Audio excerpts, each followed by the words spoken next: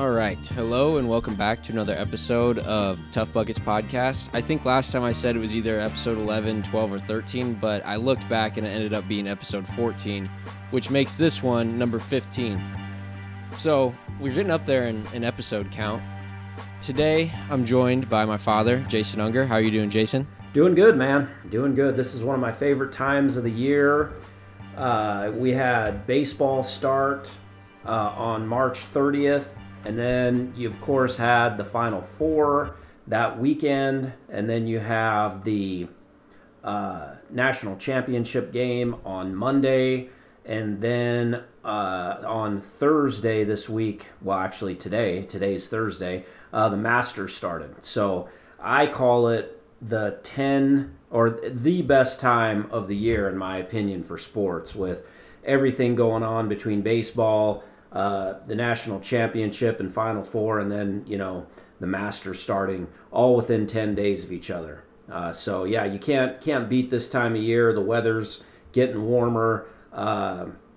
Ryan, your sister has a birthday coming up tomorrow, and then of course your birthday's coming up here April 17th. So a lot of stuff going on. We got Easter around the corner on Sunday. So yeah, just a busy time of the year, and spring is in the air. Warmer temperatures are on the way. So yeah, it's one of my favorite times of the year for sure.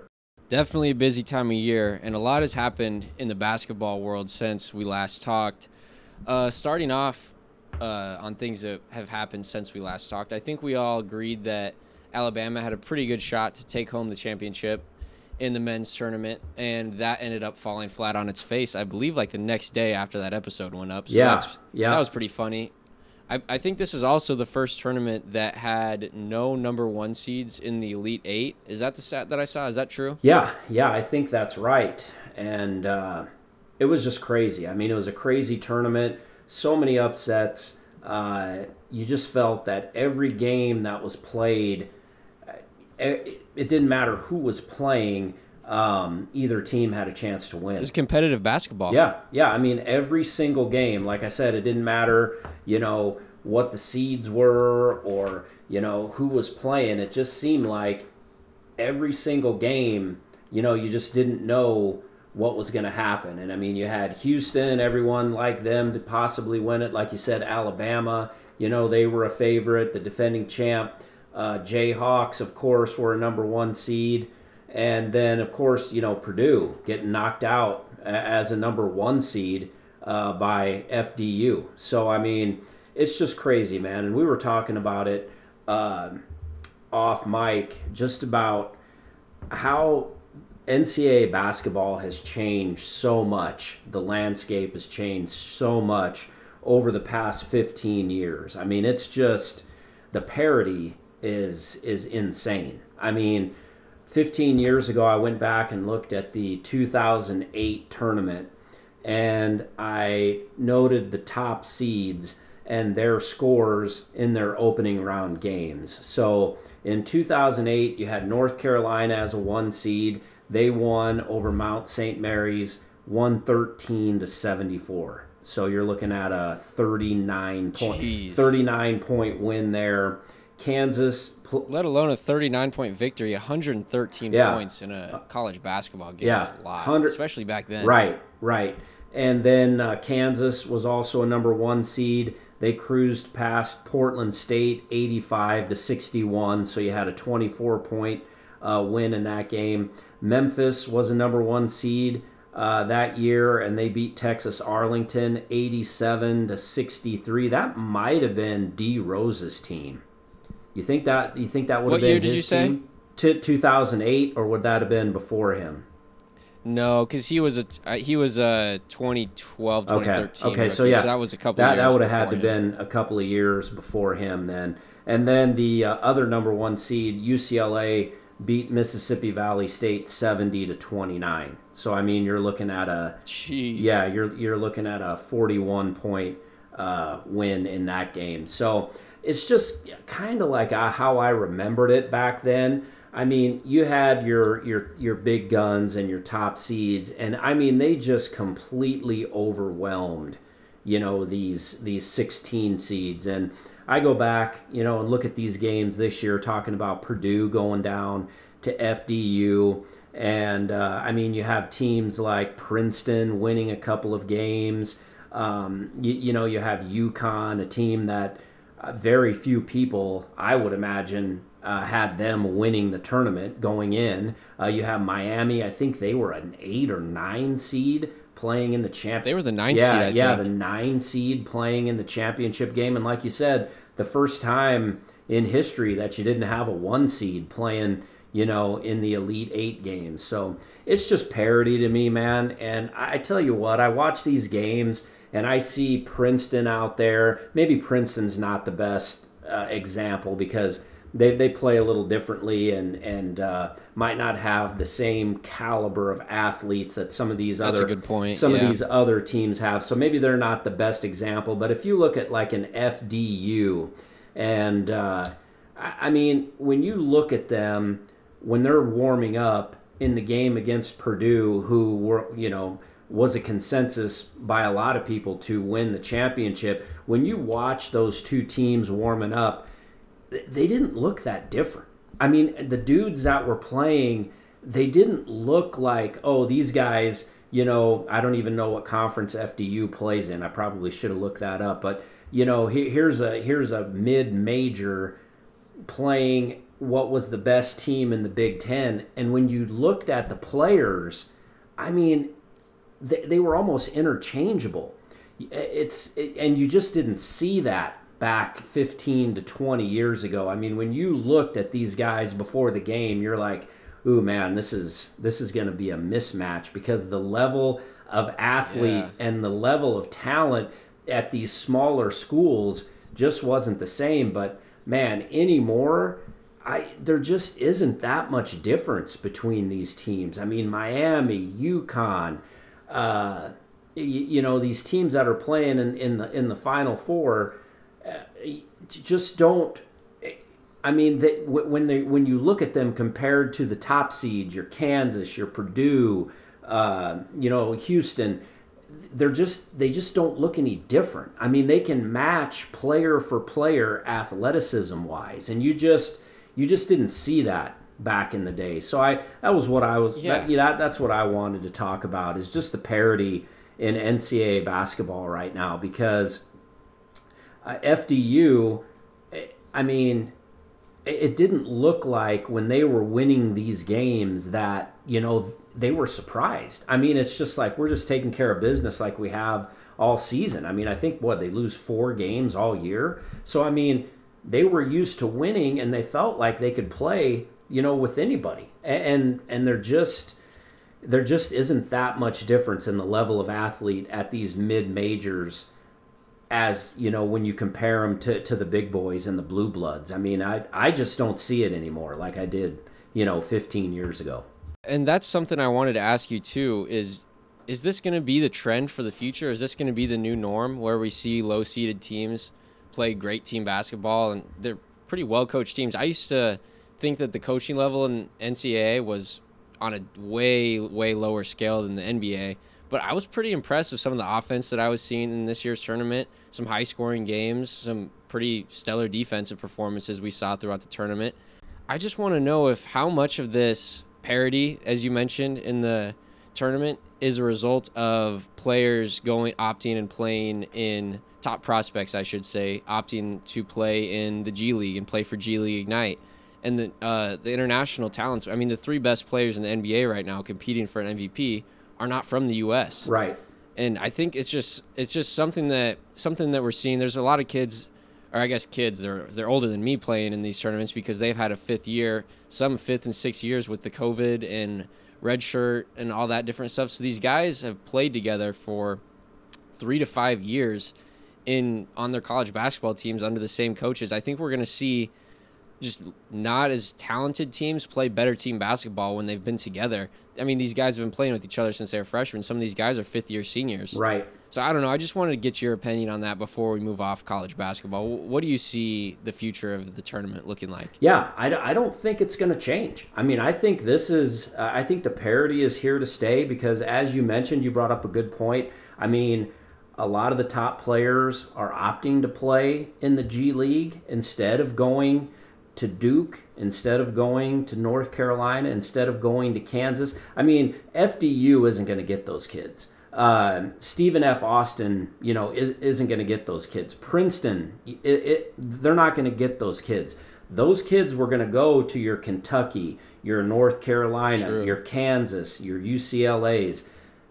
And when they make the decision to not play college basketball, then that takes, one of those top players away from a blue blood. So I think that has affected and led to more parity in college basketball. The options that these kids have now coming out of high school. And, you can play 1 year in college and you can hop into the NBA. You can opt out and play in the G League. So I think that's changed a little bit of the landscape. And I just think the other thing is, I just think there's more talented players than there ever used to be. I mean, 100% right. I just think the level of the level of skill among young high school basketball players right now is at a higher level than it's ever been. I mean, these kids playing at the age of 16, 17, 18 years old are light years ahead of where the kids were playing at 16, 17, and 18 years old 15 to 20 years ago. Their court awareness, their overall level of basketball skill is light years ahead of where it used to be, 15, 20 years ago. And that means there's a bigger pool of really, really good players that can't all go to North Carolina. They can't all go to Kansas. They can't all go, to these blue blood programs. So they're saying, hey, I can go play at FDU and still make it to the Final Four. I can go play at Princeton and win a couple of, tournament games. I can go to Creighton, a Jesuit school here in Omaha, and advance deep into the NCAA tournament. I just think there's the talent level of the young players in high school today is it far exceeds what it did, 15, 20 years ago. Yeah, and this isn't the first year that we're seeing this. Just look at last year's draft class and look how deep it is. I'm pretty sure like 27 of the top 30 picks in this year's draft contributed significantly to their teams. I mean, we're talking about a guy like Walker Kessler who was picked late 20s, I believe. Right. Early to late 20s, I can't remember. But we're talking about him being a potential defensive player of the year. Right. Caliber player in the next probably 4 to 5 years. Right. Like Jaden Ivey was the 5th pick. He's averaging 16, 5, and 5 as a rookie. Yep. I mean, Paulo Banchero came into the league knowing how to draw fouls and knowing how to score like a veteran does. So we're seeing very, very talented draft classes come in. And I think next year, here in 2023, this draft this year is going to probably be, it has potential to be the most talented draft class that we've ever seen. I guess that kind of takes me into my next topic. Me and Sam have talked about this. We were talking about this a few weeks ago. If the Mavericks this is probably a couple weeks ago, actually, when the Mavericks started to lose a lot of games. But we were talking, are they better off just shutting Luka and Kyrie down and tanking for their pick? Because basically they only get to keep their pick this year if it's 10 or lower. So they get their pick if it lands on 10 or anything lower than that. Right. And right now they're on pace to get like the 11th pick, which is just terrible. So the situation in Dallas is not pretty. Basically, you traded a first-rounder, your best defensive player, and your second-best secondary ball handler next to Luka Doncic and Dinwiddie to the Nets for Kyrie Irving, who's on his last year of his deal. Mm-hmm. Worst-case scenario is happening right now for the Mavericks, where they could miss the play-in tournament completely, not get their first-round pick, and Kyrie walks in the offseason. Right. That means you gave up one of the best 3-and-D players in Dorian Finney-Smith, back up to starting point guard in Dinwiddie, a first rounder, which those don't grow on trees. I think the Mavericks are down to their last. I think they may have 1 or 2 picks to play around with after this one they just traded. You're going to do all that just to get 14 games of Kyrie before he walks and finds a team that's a real contender. Right. And I don't want to hear all the people online that are saying, the camp that says Kyrie's the problem. The camp that says Kyrie and Luka don't work together. That is such a surface level view of the situation. Right. Obviously, in Dallas, Kyrie and Luka can work. We see when their team plays defense and they can get stops and rebounds, that it looks like it does work, especially on offense. They have one of the best offensive ratings in the league. Right. But defensively is where they're lacking. Just imagine this team if they had a wing defender that could hit a spot up three every now and then and had a real rim protecting big. JaVale McGee is just, he still can give you a decent 12 minutes off the bench, but he just looks washed. I mean, he's had a long career and he's played deep into his career and produced very well, but I think we're seeing the tail end of his career come to fruition here. Right. And Maxi Kleba just hasn't looked full speed since he came off that lower body injury. Christian Wood, I mean, he's never been a defender, but he's given them good offensive minutes, but that's the last thing this team needs. Right. So I just think it's very, very premature to say Kyrie and Luka don't work. Yeah, I don't know, man. I mean, we just saw a great game for them against the Kings. Kyrie had 19 in the fourth quarter. Yeah. He was hitting shots that I could not believe he was taking, let alone making. Right. I mean, you saw that where he who was guarding him? Now I can't think of. Davion Mitchell was guarding him. Yeah. And Kyrie drove, shut him off left, shut him off right. Kyrie picks up his dribble, pivots like 4 or 5 times, spins, hits a nothing but net fadeaway jumper from mid-range. And it was just at that point I was like, yeah, the Mavericks are winning this game. And that was a pretty big win for them against the number 2 seed. I mean, it was huge. Yeah, it was a huge win. But get this. Since Kyrie got there, and this is only counting the fourth quarters and overtimes that Kyrie and Luka have played together, healthy at the same time, Kyrie has taken 103 shots in fourth quarters and overtimes to Luka's 50. Right. Now, I'm not sure what to make of that, but that is a problem. I do think Kyrie is the better fourth quarter scorer, as we've seen throughout his career, in comparison to Luka. Luka should be shooting more in these situations to take some pressure off of Kyrie, because you saw some of the buckets Kyrie had to get last night. They were not easy. No. And I think they could benefit from, Luka's shooting more in the fourth quarter. Well, I mean, there's a couple of things that we need to address here. And the first thing is just the utter ridiculousness, if that's a word, of the world is coming to an end by the Dallas Mavericks fans because they're not contending for a championship after getting Kyrie and having him for a month?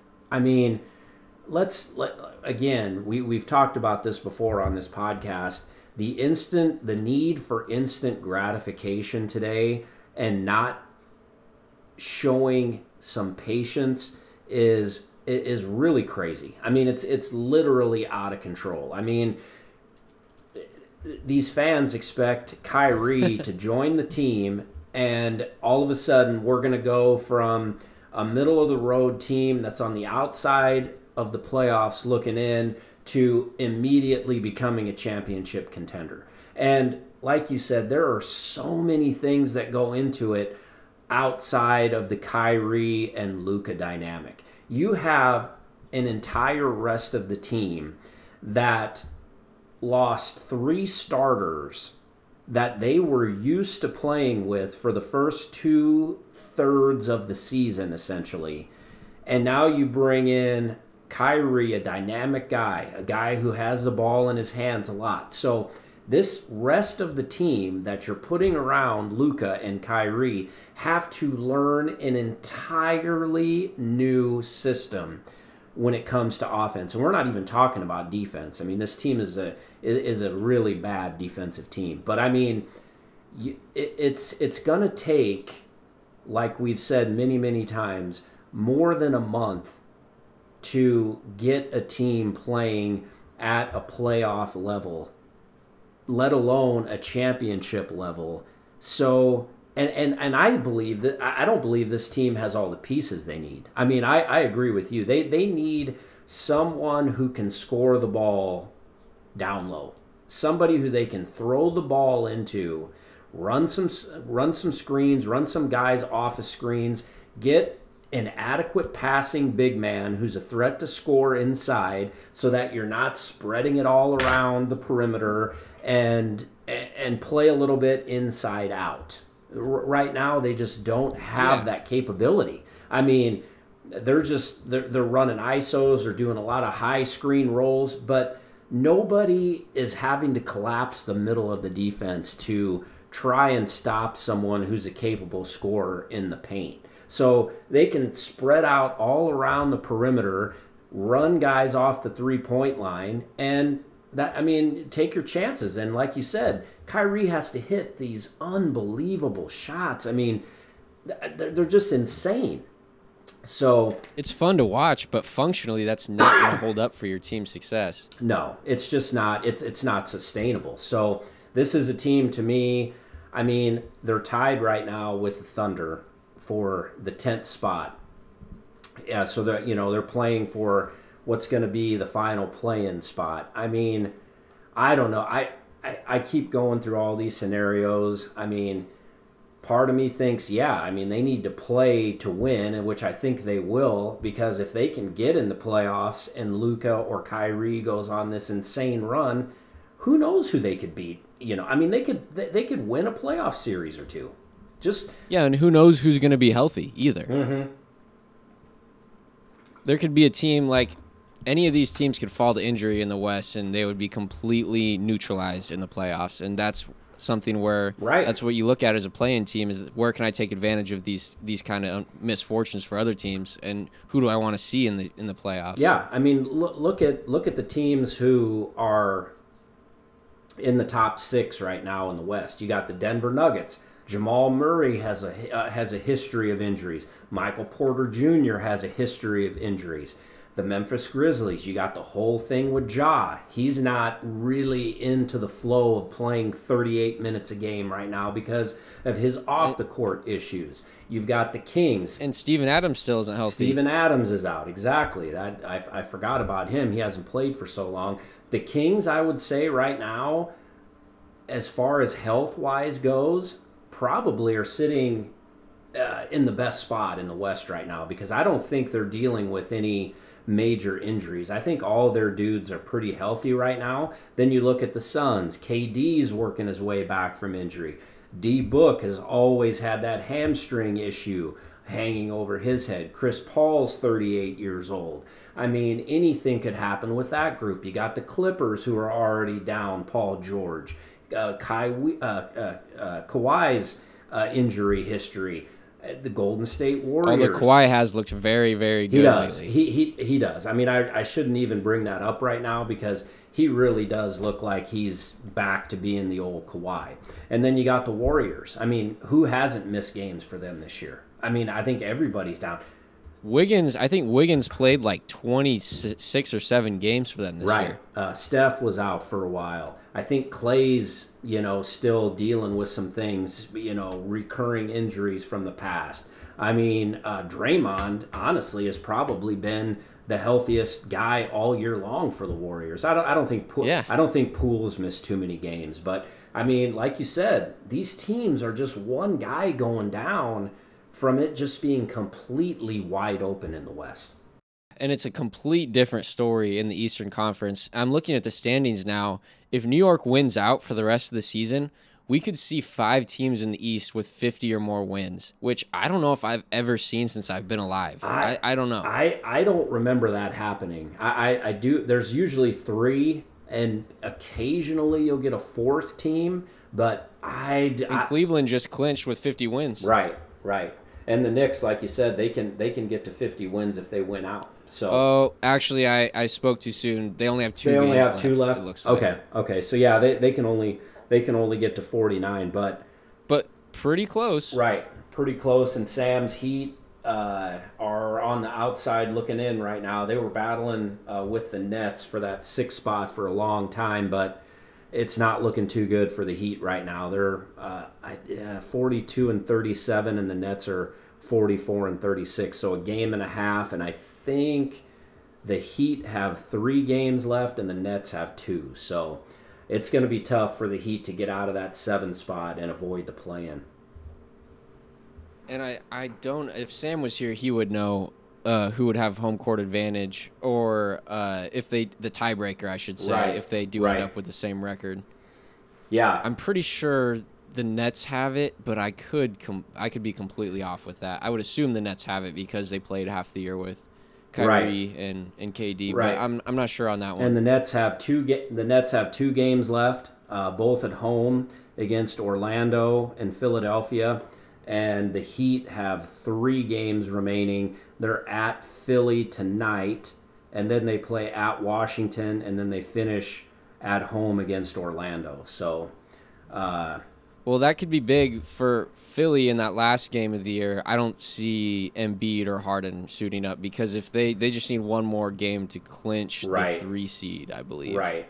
So if they don't need that game, there's no reason to play Embiid, Harden, or even Tobias Harris and Tyrese Maxey for that matter. Right. We should touch on that Boston Philly game from a couple nights ago. I mean, that was insane. For sure. I think it was it Monday? No. Tuesday night? Yeah, that sounds right. 103. Philly beat Boston 52 for Embiid. And I think he was 20 for 25 from the field. I mean, an absolute MVP performance, if you ask me. 52, 13, and 6. Yeah, men missed 5 shots. And the entire game. Huge game for Philly. Huge game for Philly to cement their spot as a home court advantage team in the playoffs. I guess that was already solidified, right? But as the 3 seed, yeah, and against arguably the best team in their conference, right. That was the important thing I think for Philadelphia was to say, you know what, we just showed tonight that we can play with the best team in the Eastern Conference, and honestly, other than Embiid and PJ Tucker. Hit some big shots down the stretch. Let's not. Oh yeah, we'll get to that. Let's not sell him short. But dude, Maxey and Tobias Harris had 5 points each in that game. I mean, that is not good enough. And Philadelphia's bench, I mean, wow, they were awful. I mean, just DeAnthony Melton didn't score in 20 minutes. Right. And Niang, I think Niang maybe had 4 points in 20 minutes. It's just like he had 0 points. 0. Okay, he had 0 points. And it's just like, I mean, that's not going to be good enough. And Maxey and Tobias Harris, I mean, you have got to get more out of them if you're going to win a playoff series, especially against, Boston or 10 combined points in 75 combined minutes. Yeah, for those two. Wow. Crazy. And like you said, Melton didn't score. Niang didn't score. I mean, PJ Tucker, I mean, I was railing on that dude in our group text saying, why? We all were. Why is this guy in the game? He at one point, he played 22 minutes, took 2 shots, had 2 points, and 1 rebound in 22 minutes. And then as I'm just ripping this dude, he just drills huge shots, and I mean probably was the reason they won that game. I mean, Embiid had 52 points, but if Tucker wouldn't have hit those shots late in the game, it could have went either way. Really, 3 for 3 on huge corner threes. Yeah, all wide open too. Right. It was a relatively low-scoring game for both teams the entire game, but something odd that I noticed about the game was, I don't know what it was. I knew it was a low-scoring game and it was a lot of defense being played, but I didn't mind it. I think it was a fun game to watch. I watched the whole game, and I thought it was a great game, and it only ended up being 101 to 103. Right. And I think both teams combined for 40 points in the third quarter. Both teams did. Right. But Embiid scored 19 of them. Or was it 19? I think he had 19. I think he had 19 in the third. Yeah. Yeah, which is just ridiculous. Yeah. And he was just pulling up from mid-range, getting to every spot he wanted to, and sometimes you can't. The only way you try to stop him from getting to his spot, you just bounce off him and foul him, and he still makes the mid-range jumper. Right. And it's at that point where this guy is just unstoppable. He's going to score 52 points, and he's going to do it in every single different way possible. Yeah. And you just have to watch. There's nothing you can do. Yeah. One thing that I did see, it was in a Ringer article that I was reading. I think Sam might have sent it to me. But when Embiid is double-teamed in the post, Philly averages 110 points per 100 possessions. And when he passes out of a double team, that leads to 128 points per 100 possessions. Wow. One of those numbers is the one you want to have for your offense. Yeah. Well, and it's not just assists out of the double team. It's just the pass out of the double team, move the ball around the perimeter, open three to sometimes it's PJ Tucker, sometimes it's Niang. It's just open shots help the team's offense a lot because when Embiid, you saw him score 50 points, he had to score those points, but if he was passing out of that, the other guys would have more points. Like Tobias Harris and Tyrese Maxey wouldn't have had 5 points because they would have had a few easier shots. And I think that's something that we have to see Joel Embiid evolve into as a more of a passing threat out of the post. Yeah, I don't remember. It's been 2 days ago, and my mind, isn't as sharp as what it used to be. But you talked about passing out of the double team. If I remember right, at least 2, if not all 3 of those threes that Tucker hit were passes out of double teams, or was maybe the second pass out of a out of a double team. And I mean, dude, those are wide open, set shot, pre-game warm-up jumpers. I mean, there's no one in the zip code. I mean, he is wide open. And that's because... And we're talking about PJ Tucker shooting those. Just imagine if a better three-point shooter is getting those looks too. I'm feeling even better about it. Right. And that's what Embiid is able to do. When he is that effective down there, you are going to get a ton of open shots. And that's what Philly got down the stretch, and Tucker made them, and that's the reason why they won. But a couple of things. Yeah, you're right. I mean, a couple of things on Boston that stood out to me. They took 45 threes, dude. 45 threes. That's all Joe Mazzulla. He says we got to get him up. Yeah, got to get up the threes. And that's a perfect example of sometimes, you're going to win by the 3. And I don't remember what they shot. I think they may have made 14 or 15. I don't have the stats in front of me, but they shot 45 threes. Wow. I mean, that's crazy. They shot 15 threes. Yeah, crazy. And then the other to Philly's 29. Yeah, 45 to 29. And the other thing that stood out to me was Boston's backcourt.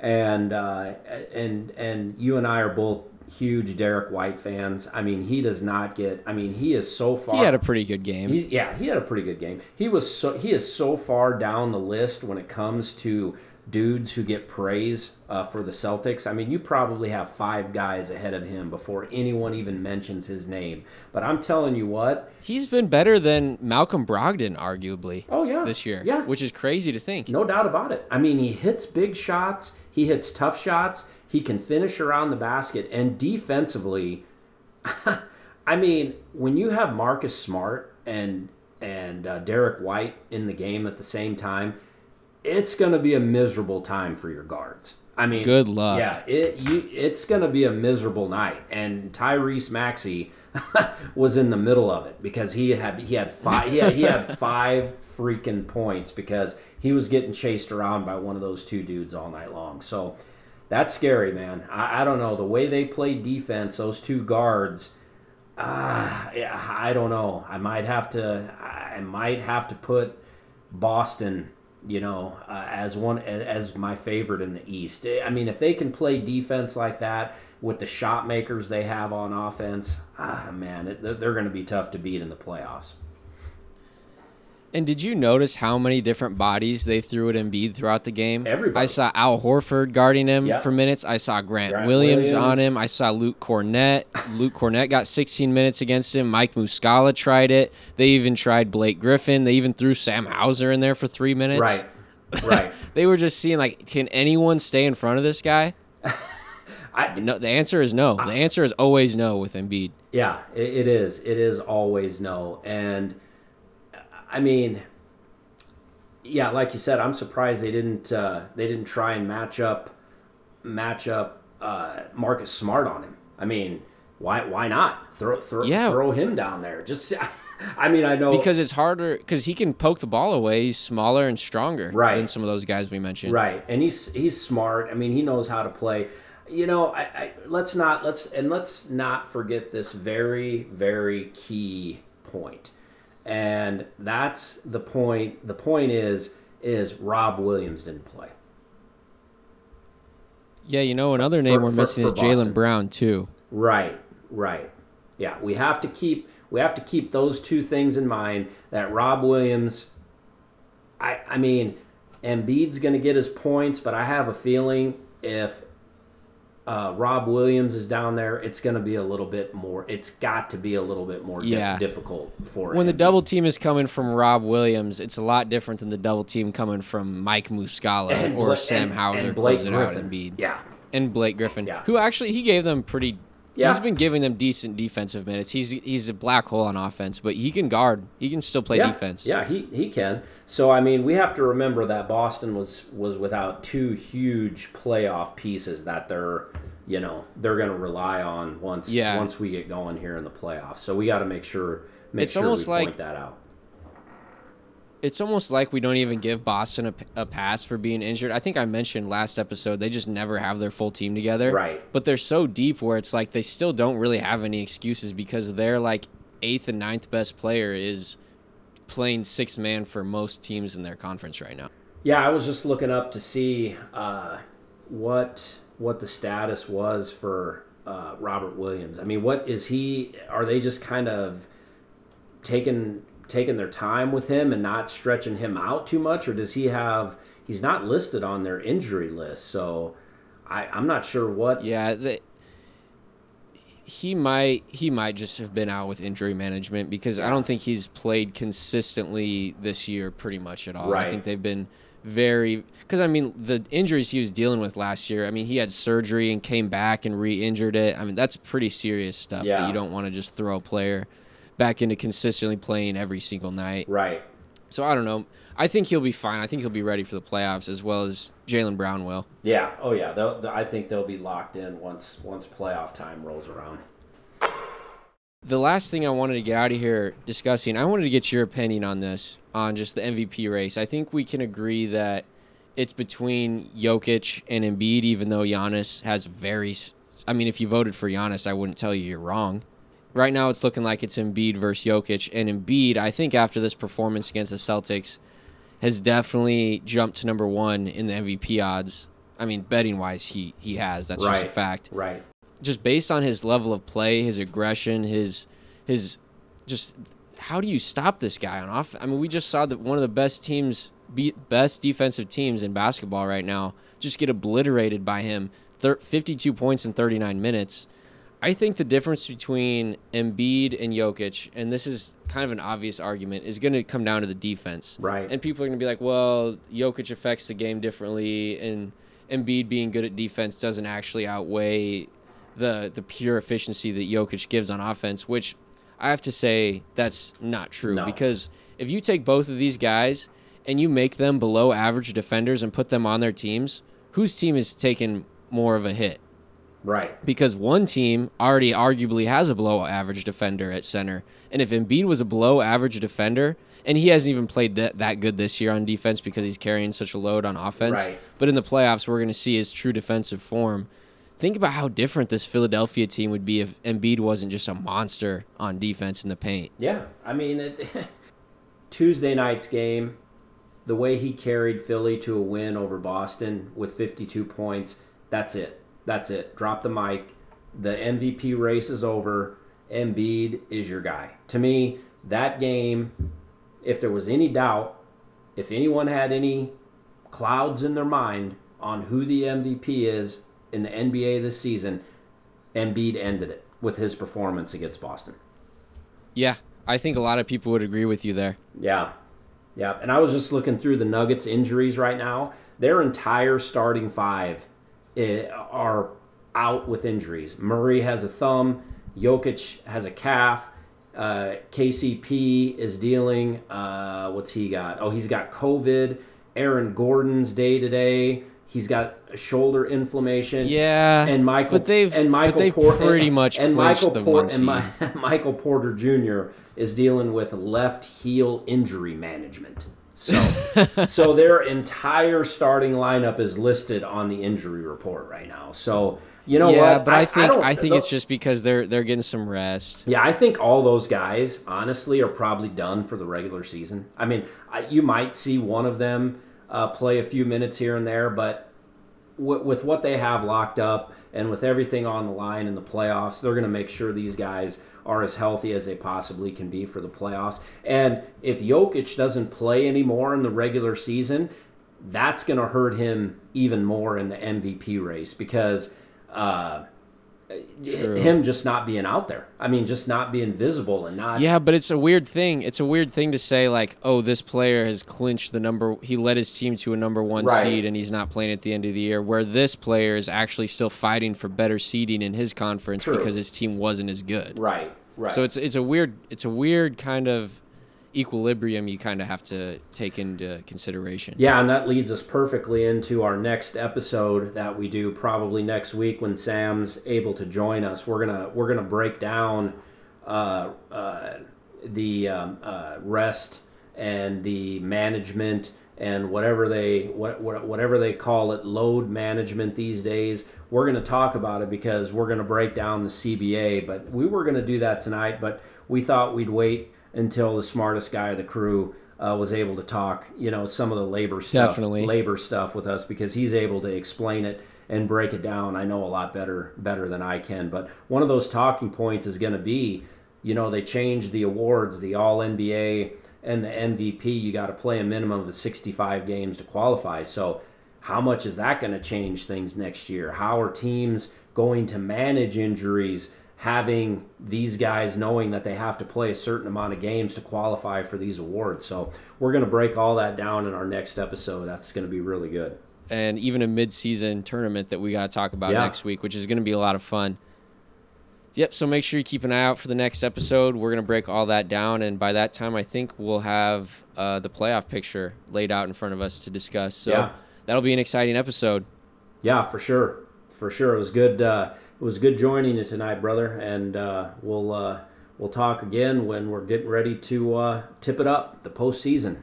Yep, sounds good. I hope you guys enjoyed. Leave a rating if you did. And, I forgot to mention, there's some new music at the beginning of this one. Shout out to Oscar. He always comes through. Oh, yeah. Nice. But anyways, hope you guys enjoyed. Have a great weekend.